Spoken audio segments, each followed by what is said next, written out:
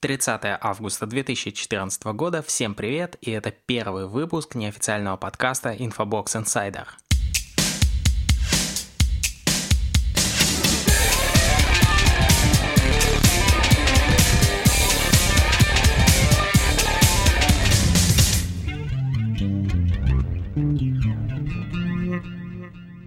Всем привет, меня зовут Юрий Трухин, я работаю экспертом по облачным технологиям в Infobox. Моя задача — помочь техническим пользователям и разработчикам эффективно использовать нашу платформу, нашу инфраструктуру и наши технологии. В Infobox я уже около года, до этого занимался разработкой семантических систем хранения данных. Для разработки мы использовали изначально собственные серверные, однако постепенно мы пришли к выводу, что в этом просто нет смысла. Это очень большие инвестиции и очень много времени у нас отнимают от самого процесса разработки, от нашего продукта.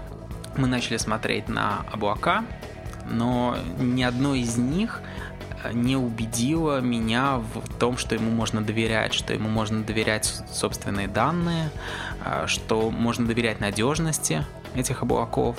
И мне пришлось, о чем я ни капельки не жалею, пойти работать в перспективного, на мой взгляд, облачного провайдера, и я полностью доволен этим решением, потому что в компании Infobox я увидел все, как строятся облака, что происходит с данными.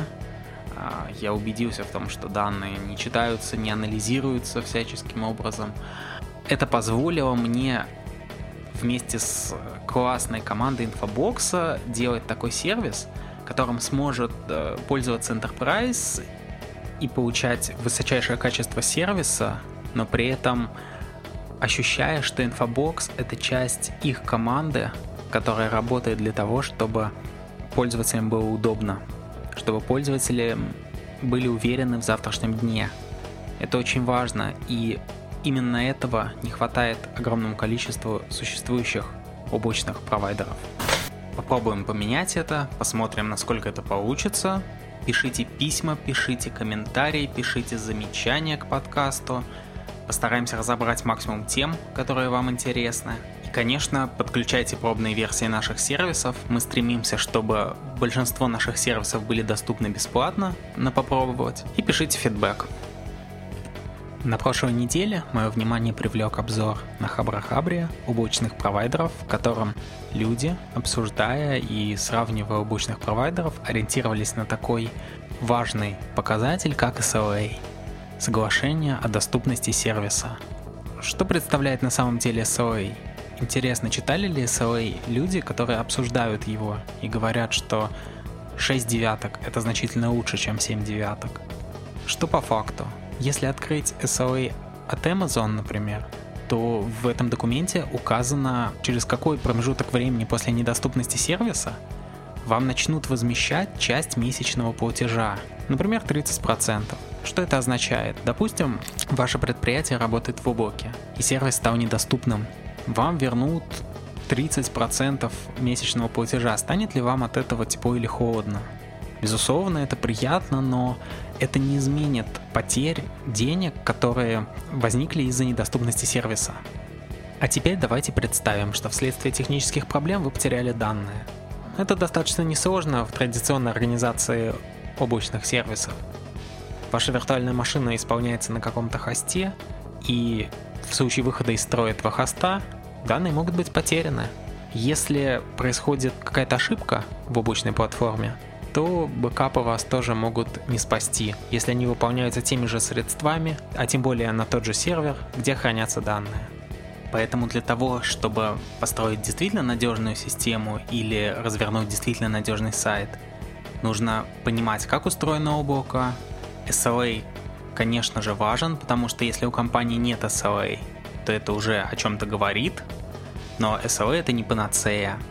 И уж точно не стоит ожидать от SLA возмещения каких-то миллионных убытков.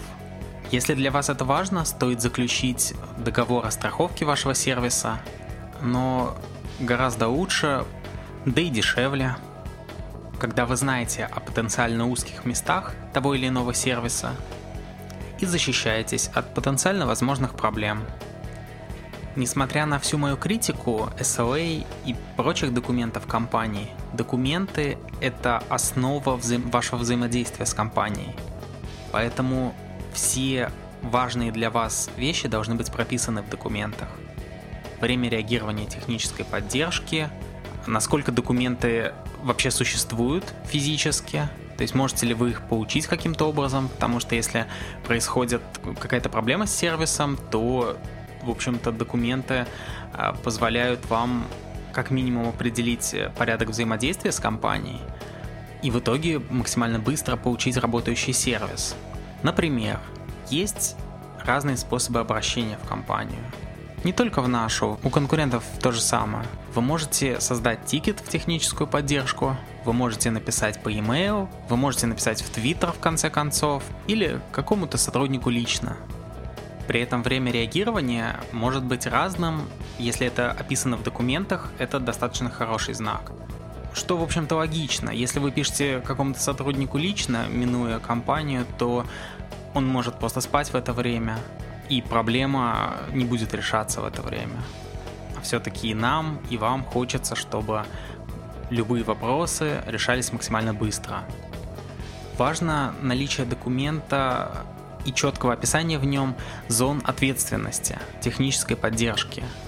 Имея такой документ, у вас будет юридическая гарантия и обязанность облачного провайдера заниматься вашей проблемой, если она попадает в зону ответственности поддержки.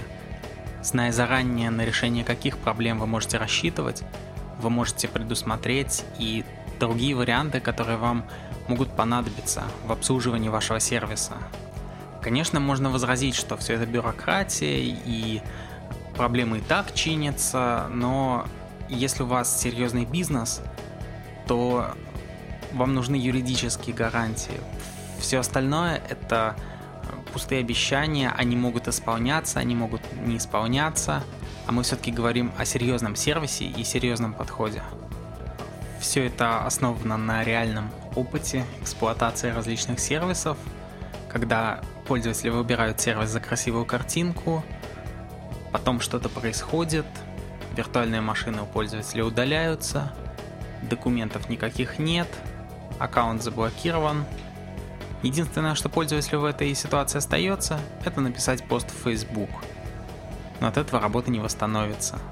Поэтому обращайте внимание на все перечисленные пункты. Это очень важно для того, чтобы спать спокойно. В следующем выпуске мы поговорим о технических решениях, которые мы предприняли, чтобы сервис работал без необходимости обращения в техническую поддержку, в том числе и при крахе физических узлов или частей кластера или даже дата-центра. А сейчас всем пока, и пусть 24/7 будет реальным 24/7.